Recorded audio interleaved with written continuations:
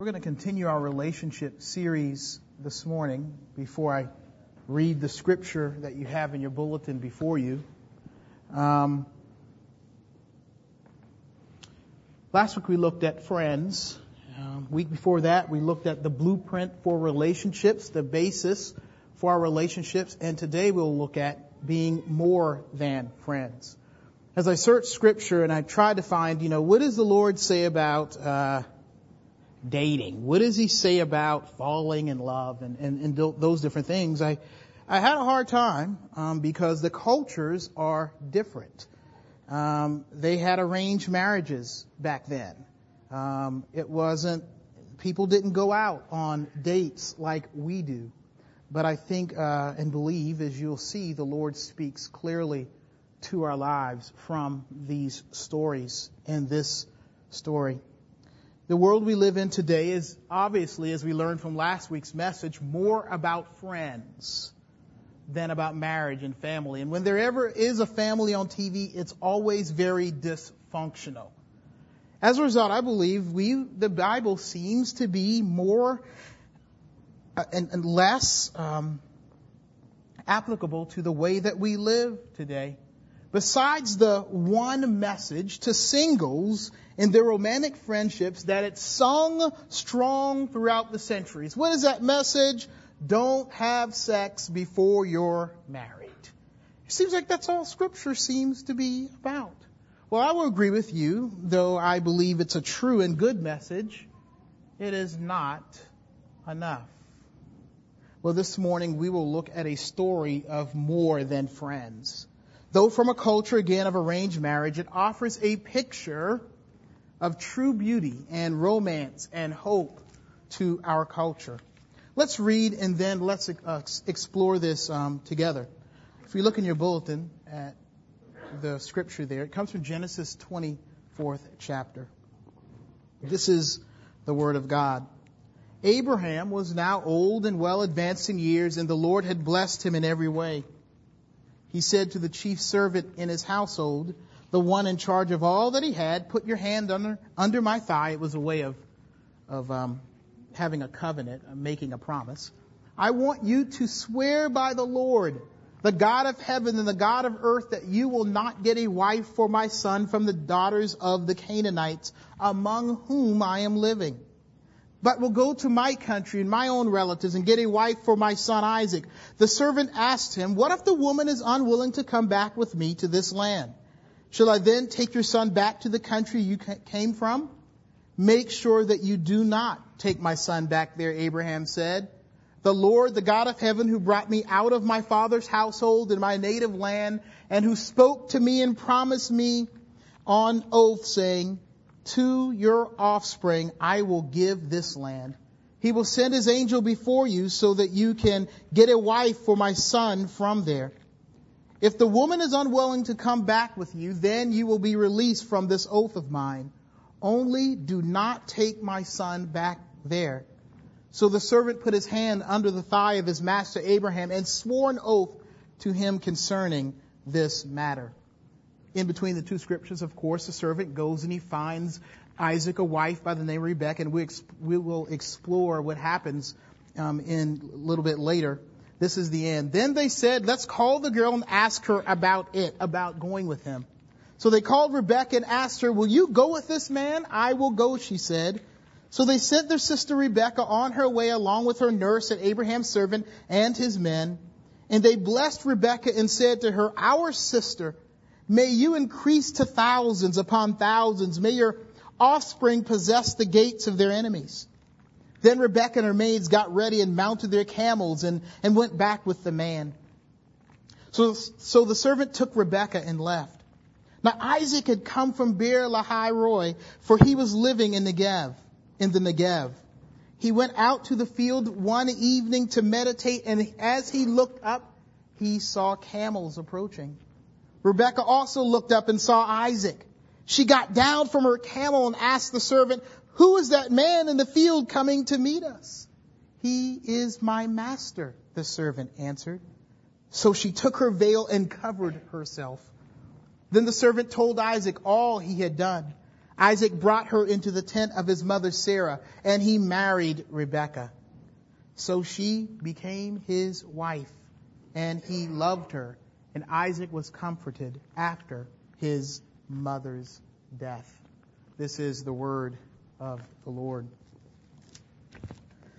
My favorite modern day love poet, whom I will refer to a lot as we go through this series and then our two marriage sermons in this relationship series, is a singer many of you may know as Jill Scott. Now, Kelly and I, my wife, and I like to say that her stuff is deep. I can't think of a song that gets to the bottom of being more than friends or on a good date better than the song, A Long Walk.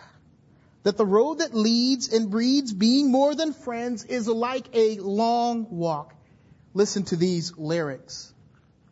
You're here, I'm pleased. I really dig your company. Your style, your smile, your peace mentality. Lord, have mercy on me. I was blind, but now I see. What a king's supposed to be. Baby, I feel free. Come on and go with me. Let's take a long walk around the park after dark. Find a spot for us to spark conversation, verbal elation, stimulation, share our situations, temptations, education, relaxations, elevations. Maybe we can talk about Surah 31:18. Your background, it ain't squeaky clean. Sometimes we all gotta swim upstream. You ain't no saint, we all are sinners. But you put your good foot down and make your soul a winner. It's hard not to sing it, sorry. I respect that. Man, you're so fat. And you're all that plus supreme. Then you're humble. Man, I'm numb. Yo, with feeling, I can feel everything that you bring. Let's take a long walk around the park after dark. Find a spot for us to spark conversation, verbal elation, stimulation, share our situations, temptations, education, relaxations, elevations. Maybe we can talk about Revelation 31:18. Or maybe we can see a movie, or maybe we can see a play on Saturday, or maybe we can roll a tree and feel a breeze and listen to a symphony, or maybe chill and just be. Or maybe we can take a cruise and listen to the Roots, or maybe eat some passion fruit, or maybe cry to the blues, or maybe we could just be silent. Let's take a long walk around the park after dark. Find a spot for us to spark conversation, verbal elation, stimulation, share our situations, temptations, educations. Come on, baby, maybe we can save the nation. Come on. So, in her song, it's all there, isn't it? The timing, the person, the atmosphere, the respect, void of any kind of sexual pressure or exploitation, void of fear and loneliness. There is this proper sharing, and you have the breeze and the sun and the music, the spiritual connection, though obviously I can't advocate rolling the tree and reading from the Quran. It's all there, not because she is so awesome or more informed than any of us, as we'll see in another one of her songs that we'll look at.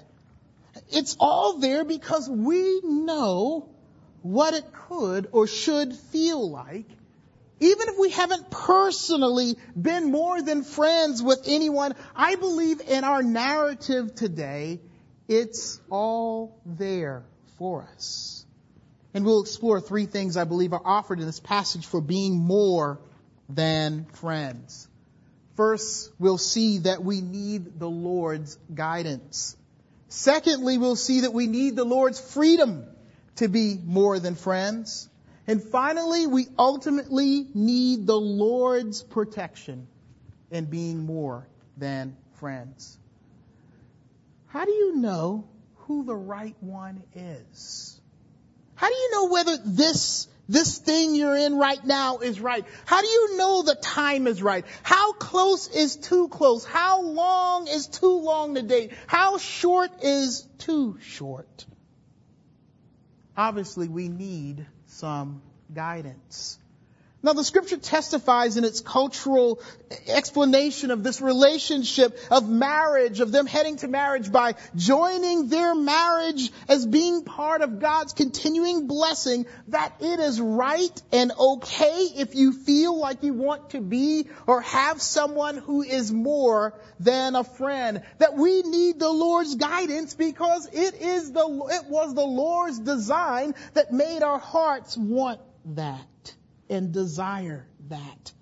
To desire someone to have and take a long walk with. To want and be wanted in a different kind of way. But with that said, the draw to be and have more than friends is part of God's creative design. And seeing that, we must also recognize in this story, it was according to a destiny. That it was called according to something bigger than Isaac and Rebekah. Now, let me review what happens here again. Abraham feels the time is right for his son to find a wife. He's about to die. The will is Isaac's. And for the family wealth and name to continue, it is important that he be married and have children and continue the family line. And more importantly, for the very promise of God that was made to Abraham, that he's going to be a blessing to all the world, he must be married and have children to continue. But it must be the right one at the right time. So he asked his servant to go back to Ur, back to the place where Abraham was called by God from, where he was called by God to go to the promised land, to be a promised people. And I want to explain this to you, that it was important that because what the Lord was doing in promising Abraham, he promised him not only would you be a people, but that you would be a people tied to a land that would be prosperous, that out of this land and people, you would be a blessing to the world. So he says, so being a chosen people went hand in hand. It was a God-given destiny for Abraham and his descendants.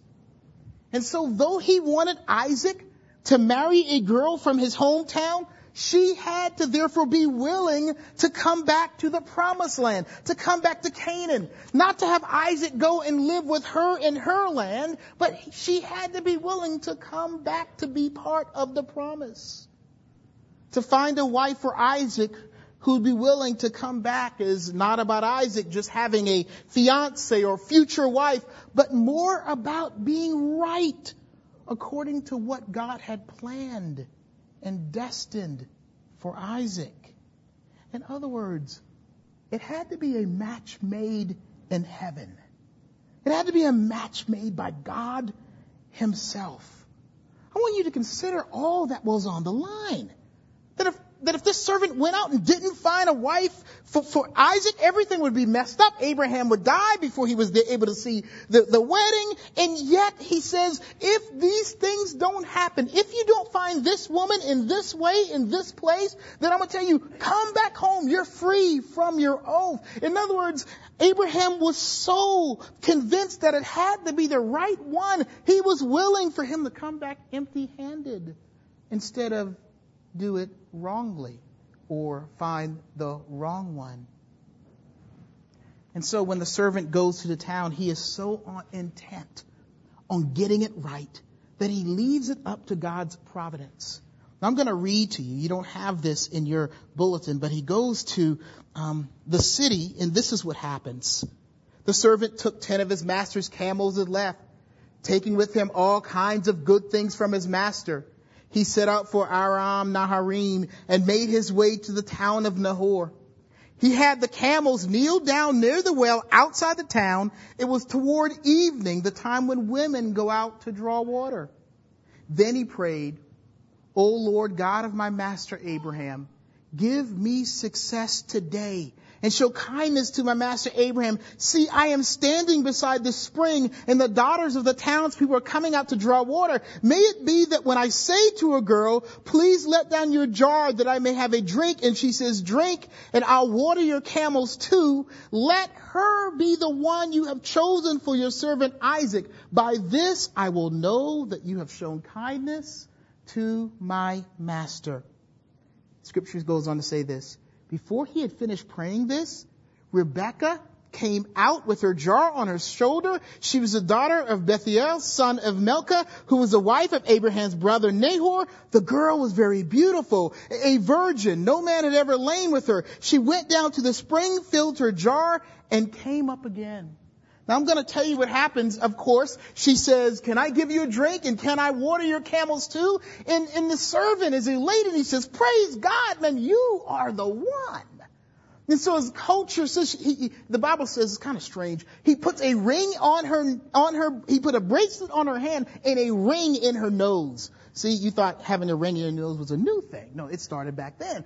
And basically he was saying, I gotcha. I want to check you out. I want to make sure you can come back. But everything connected. What we see is the servant didn't go and try to force it to happen. He actually made these things have to happen. She not only had to give me water, but she had to give the camel water too, to make sure the Lord had truly guided him to this particular girl. And when he goes back and talks to the brother who's Laban about taking Rebekah back with him, verse 50 says that he said, yes, this is great. You can go with him. You can be married if you want to. And he says, because we know this is from the Lord. This was the Lord's choice. This was the Lord's doing. You know, one thing that was hard in my singleness, in my dating time days, you know how you be in a group of people or be at school and you see somebody or you're hanging around, you're just wondering, is this the one? Is that the one? You know, almost like the Matrix. Is this the chosen one who I'm going to be with? Or some of you may feel or may have felt the same things, but there's a greater issue at hand. It's not in the looking for or wondering about the one. It's more about the grounds and basis by which we determine and accept the yes or the no or the not now or the maybe in our searching, looking, and desiring for someone who would be more than friends. That we seek and then accept and live by the answer according to something and someone bigger than we can manipulate to make happen, or be depressed if it doesn't or hasn't happened. I say this because we're so quick to change our values for the worse. I will tell you, for the Christians in the room, you don't know it. Many times I've heard, man, this girl got it going on. I really like her. And I did this. I had a friend and I was a Christian and I went to him. I said, man, I really like this girl, blah, blah, blah. And he was like, well, why don't you try going to church with her or something? Like, oh, she doesn't go to church. Don't worry about that. I'm going to change that.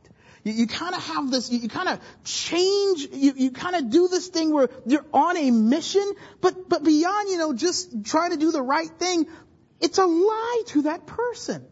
It's a lie about yourself. Isaac marrying a Canaanite or moving away from the promise to get married or to force his desire on someone else because he wanted it to happen so bad would have been out of accord to what God wanted. The other thing we do is we will get into the meat market in our loneliness. Not that I think it's wrong to go to singles things or say yes to a date. Sometimes I think some of us would say yes to a date more often. But I think what happens to us is look at the servant. He did go where the women hung out. He went where the women were drawing water. But when you make yourself easy pickings, when you're desperate for this person or for that relationship more than you should, that if the answer is no, then your relationship with the Lord or others and yourself will fall apart or become hard. Some of us here have exercised violence against ourselves. We've actually looked in the mirror and thought we're too this or too that or too tall or too fat or too skinny or too old or too quiet or too prudish. And we need not live like that. Abraham in this instance knew what was more important, that was something more trustworthy than his or Isaac's desire and drive, that there is a God who will and should guide us in this endeavor through and in the desire, through and in the disappointments, and even if it means through and in our loneliness, but never out of his promise and care and love for you. But the answer need not be in finding a better bar to hang out with, or in slipping into something tighter or shorter, and being more buff, or changing who you are, or even how badly you want it. But actually doing something different, looking to God Himself, who secures our lives in His design and good destiny. You know, in allowing God to guide our date, and Kelly and I had two different experiences. She and I both prayed in different points. Lord, we're tired of dating. Then just guide us. Say yes or no. Help us not to manipulate or settle for less than this. And I'm going to tell you what happened. Kelly went dateless for what seemed forever. She said, I don't want to date unless it's right. And so she sat home a long time. She told me once that on the Valentine's Day, she sat alone and ate dinner. I, on the other hand, I wasn't alone on Valentine's. I was dating. But nevertheless, it was still not right. Not now. Not them. And we almost had to accept maybe not ever. What is Scripture teaching us here? In our loneliness, possibly in being a bridesmaid and never a bride, and being always the best man and never the groom, even in always being chosen to be part of the singles group and never the choice, never yes by every girl you ask, that we should look to God to guide and call and choose and guide us, even if it's no or never. To choose and guide us through the yes and always. To choose and guide you and me through whatever He decides. To actually let Him arrange our engagements. To be the matchmaker Himself. And in that, we look at Scripture and see that we need God to free us. A couple things had to be in place for them to go ahead and be married. She and he had to be free to proceed towards marriage. Look back with me at verse 15 in chapter 24. You don't have it. Listen to this. This is the servant praying. Before he had finished praying, Rebekah came out with her jar on her shoulder. She was the daughter of Bethuel, son of Michal, who was the wife of Abraham's brother Nahor. Scripture says the girl was very beautiful, a virgin. No man had ever lain with her. She went down to the spring and filled her jar and came up again. I don't know how he knew she was a virgin, but when I researched and I discovered that oftentimes women who hadn't been given to any man or had slept with any other man, sometimes they had outward signs, sometimes they had a colorful robe, or maybe in our day, like they didn't have a certain ring. Maybe she didn't have the ring in her nose like she had once she met up with this person. Maybe it was the veil she wore, but she was free to go because she was not committed to another. Thus, this was so important so that the children would be of Isaac, thus carrying the promise of God given to Abraham. We see that she was given by her family. She wasn't committed to have to stay at home, but her brother said, go on, be married. You're not bound here.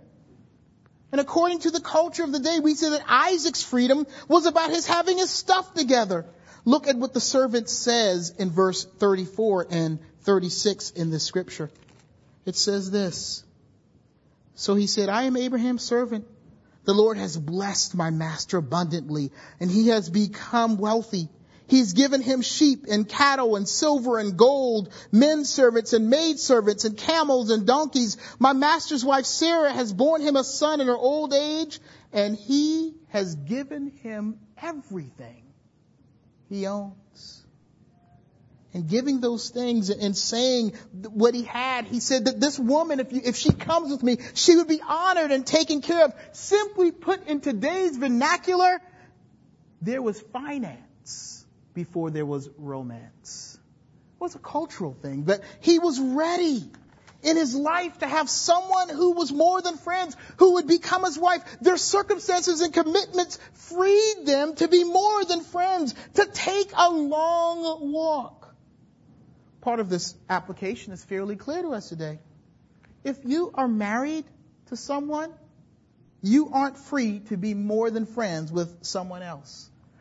And if the person you are looking at is married, then you are not free to pursue them. But beyond that, we are called to be honest about our commitments, our time commitments, our personal commitments, our heart commitments. That some of us are married to climbing the corporate ladder. We aren't free to be more than friends with anybody. Some of us are committed to our missions in life and are not freed to be more than friends. That some of us may be committed to ourselves so much so that we are not free to do any more than that. Some of us are too busy adorning ourselves with time and stuff. We don't have a camel or a nose ring or a bracelet to spare beyond giving it to ourselves. Now, I have to admit, some of this needs to be checked and freed so that we can be more than friends. And some of us may be rightly committed to something, celibate, if you will, for the calling on your life, not free to go. How can I say it? Some of you are on a mission from God and you are not free to pursue anything. But many of us are not free. Not because we are married, not because we're too busy, but we aren't virgins for the giving and taking and having. And let me explain what I mean by this. That some of us are sexually and emotionally bound. That we're in a sin pattern, or because of sin done against us, we're bound possibly by an emotionally devastating experience, or bound to love another because we have given our minds and bodies over to what should not be done. That some of us are married to internet porn or some type of promiscuous living. We are flirts. We're sexually and emotionally flirty, and we're not committers. In other words, we're players, if you will. We just want to have this person because they look good. We just want to have this person for our gratification. That's being bound by something. See, I like to be honest about it. A player is someone who's in bondage to a perversion. To somehow looking at a woman and thinking that she's an object. And I might say, well, why are you trying to hate? Why are you trying to play a hate? No, the scripture's not about player hating. It's about player freeing. That God wants to call you out of that bondage. Out of the thing that you're hooked up with in sin, so that you can be free to love another rightly and purely.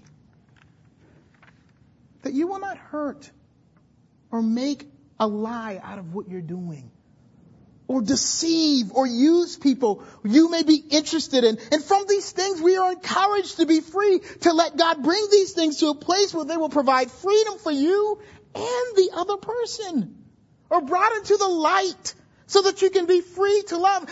Some of you need some time. You need some help. You need some more friendships first. That not to totally have everything in your life all together. Not that there won't be any struggle and sin issues, but for the relationship at hand, we need to at least have experienced and known God's forgiveness.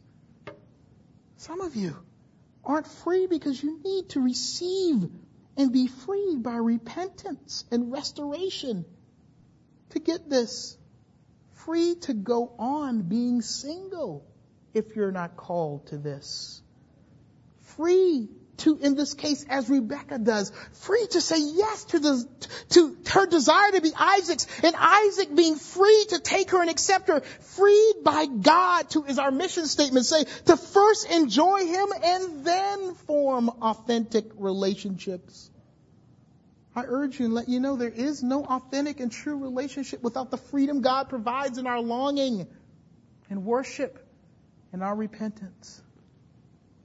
But most of you know here, everyone knows, that there's always the danger of being hurt or hurting, of trashing or being trashed, of taking the purity of being more than friends and contaminating it with all that we can be, sinners in a sinful world. And for that, in our being more than friends, the scripture encourages us to let God protect you. Remember Jill Scott? Remember the long walk? It was all there. The weather was right. The person, they have the freedom. They're listening to the music. It's just wonderful. But she's wise too. Hear this song 2 songs after The Long Walk. I met him on a Thursday. Sunny afternoon. Cumulus clouds. 84 degrees. He was brown and deep. Said he wanted to talk about my mission. Listen to my past lives. Took me on a long walk to places where butterflies rest easy. He talked about Moses and Mamiya and reparations, blue colors, memories of shell-topped Adidas. He was fresh like summer peaches, sweet on my mind like block parties and penny candy. Us was nice and warm. No jacket, no umbrella, just warm. At night we would watch the stars and he would physically give me each and every one, and he was my love.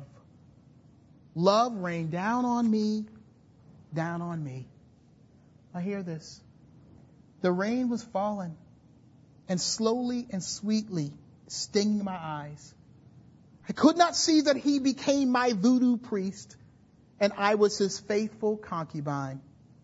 The rain was falling and I couldn't see the season changing and the vibe slipping off its axis. Our beautiful melody became wildly staccato. The rain was falling and I could not see that I was to be plowed and sowed and fertilized and left to drown in a sunny afternoon, cumulus clouds, 84 degrees, melody. It's scary out there. In fact, many of us who are married don't look fondly upon our dating. It was wrong. It was deceptive. I mean, even though Kelly and I are married, I look at our dating experience as reckless, as at times demoralizing to her and to me, and unfortunately damaging to our marriage. Some of the way we dated and things we did, it set the DNA for much of our marriage intimacy, and it is not good.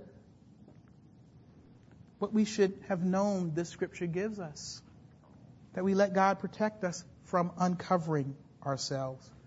I'm going to read this to you. Look at what happens when Rebekah comes to Isaac.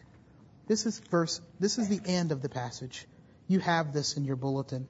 Verse 61. She's coming. She's agreed to be married. She's free to be married.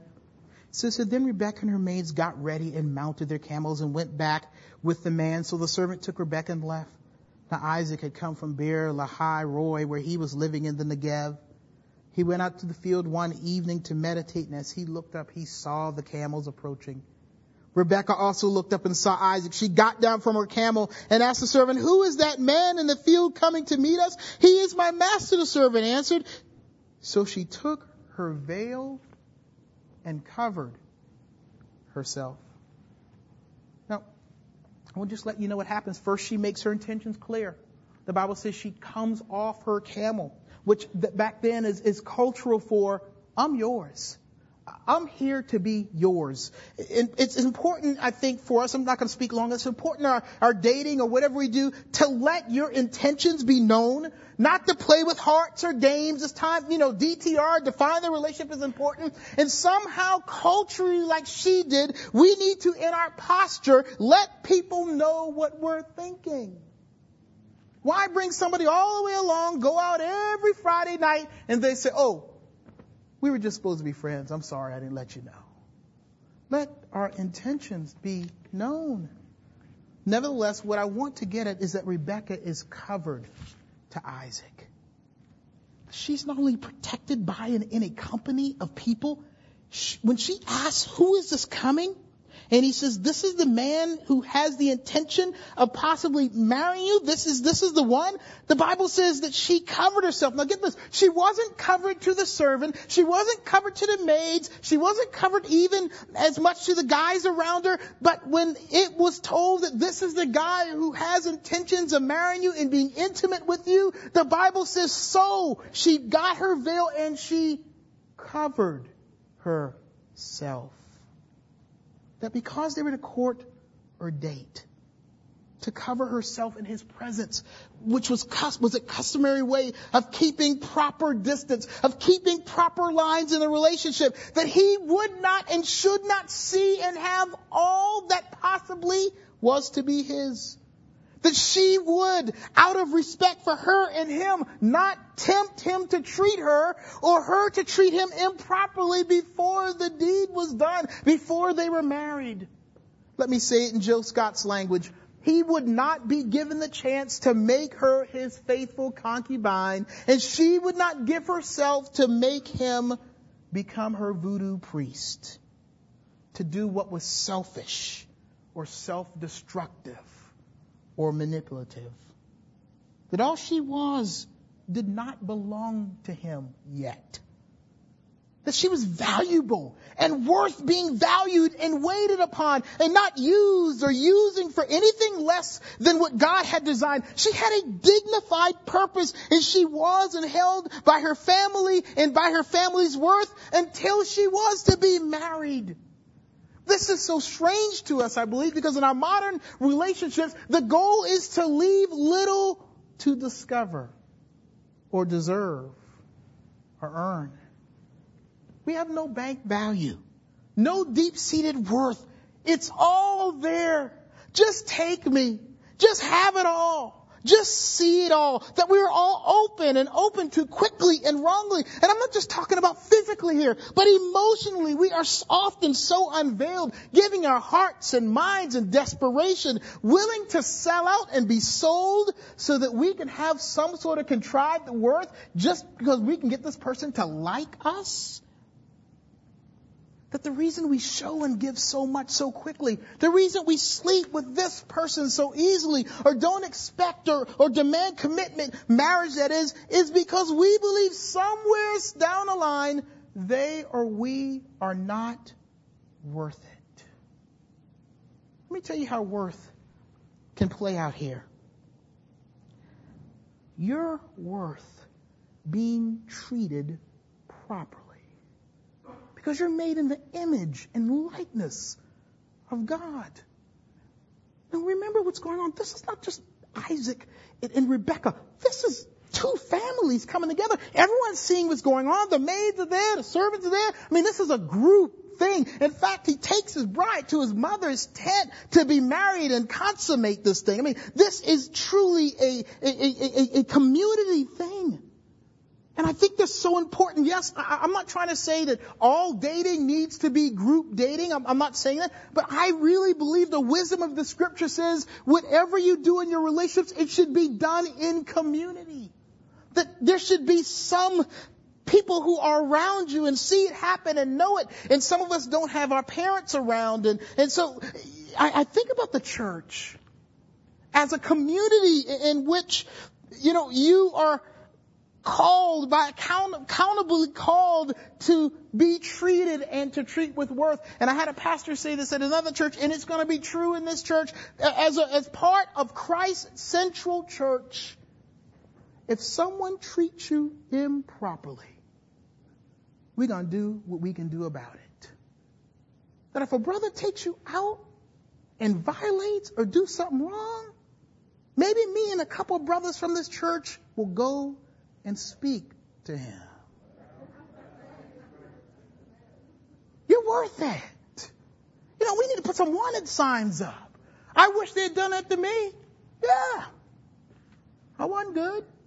I loved hanging around churches in the bad days. Need to put the players' pictures up. Wanted. Not to hurt him or destroy him. We might have to box him a couple of times. Get a couple of the bigger brothers around here to take. If someone treats you without worth, two things. Let someone know who loves and cares for you. And if it's in this community, we want to know. If you don't know how to treat somebody with worth, then you need to be arrested and helped and counseled. It is the church's obligation to communicate the redemption of Christ to people, and in that secure and restore people's dignity. And if someone treats you wrongly, we got to talk to them. It's important that we do this thing in community. Trust me, if Isaac had acted a fool, Rebekah's brothers would have been on the camels and the horses, and something would have been done.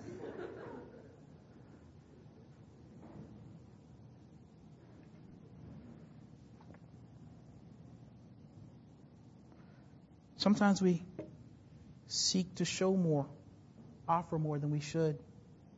That if I can sleep with him or her, maybe they'll be mine. That I can counter my fear of it possibly not being right or working by just having a faithful concubine, kind of a personal emotional security blanket in the cold, an object to heal what ails or covers us little boys that we call players in the dark. I will say this. If you don't have God protecting you or covering you with his worth, that if you don't have him as your father and you as a son or daughter, that if you don't have a home, a heavenly father, that like Rebekah and Isaac, if you don't come with a heavenly dowry, some kind of worth that's greater than you can even drum up, then you are unprotected here in this world in your heart and will not be protected otherwise. Just knowing you will not lose value whether someone rejects or accepts you or pressures you to do something you don't want to do, against feeling like you have to manipulate or be manipulated. Those things are grounded in the worth that God gives you. She covered herself because she was worth something. You've been by Tiffany's. They don't put everything in the window. You don't just go and grab through the window and touch the diamonds. No, you got to go in, and that big security guard, he looks at you real hard in the face. God says in Jesus Christ, human beings are worth dignity, and beyond that, those who look to him and find and will know as they look over and over, you are worth the blood of Jesus Christ. That the guy or girl across from you, they're worth that too. That you can say yes or no because God has already showered you with his love. But of course, most of us have failed. We've sold out in our fear of being lonely and our lack of belonging, of not being worth much to ourselves or the other. The story ends here with Isaac taking her to the mother's tent to marry, to consummate the marriage, to be uncovered now, if you will. And we'll talk about that more on the marriage in the next couple of weeks. But this consummation is just as important in its overall message to singles. Isaac basically and Rebekah make it right. The significance of the mother's tent was to show Rebekah her worth and place to him. You know, when she went to the mother's tent, it meant that she is now the matriarch. Mama, you were mama, now I got my mama. You know, I got my girl now. Her place, her value is known by bringing her to the tent. She is going to be the one the blessing comes through now. Mama, you gave birth to me. Now it's time that Rebekah be showered with the same worth. Isaac was chosen to carry on God's redemption that was promised to his father. And now that it was extended to Rebekah, that their union, that their courting is a picture of God's care for us. That we will and can be made right only as Christ finds us and woos us and then engages us. That he makes us in all of our relationships right and proper as he calls us to himself. For the person or persons yet to be married, let Christ find you and engage you and love you. Let him find you and engage you with his power that will change your life. Change how and who you will be or who will be your friends or more than friends. Let him shower you with love and let him call you to be his. Begin to be consummated by him in repentance and prayer that leads to freedom. Let him shower like a groom on a bride his worth. Let him give you the rings that say you're worth something, that you've been redeemed, that you're called by somebody bigger. Let him heal you from the hurt of past relationships. Be uncovered before him so that he can love you all. Single or married, it is our union with him and the promise he holds as God's son that in our relationships and being more than friends, that we can be guided to love, free to love, protected and healed to love, that we let Christ take us on a long walk as we journey in our romantic friendships and relationships. Let us pray. Heavenly Father, we thank you for the worth and calling and freedom that you give, so that men and women can be more than friends. What a beautiful and wonderful thing. But what a stained thing. We ask that you would engage us, that you would make it right, that you would call us your own and protect us and free us. For you have created us and designed us for your glory. This we pray in Jesus' name.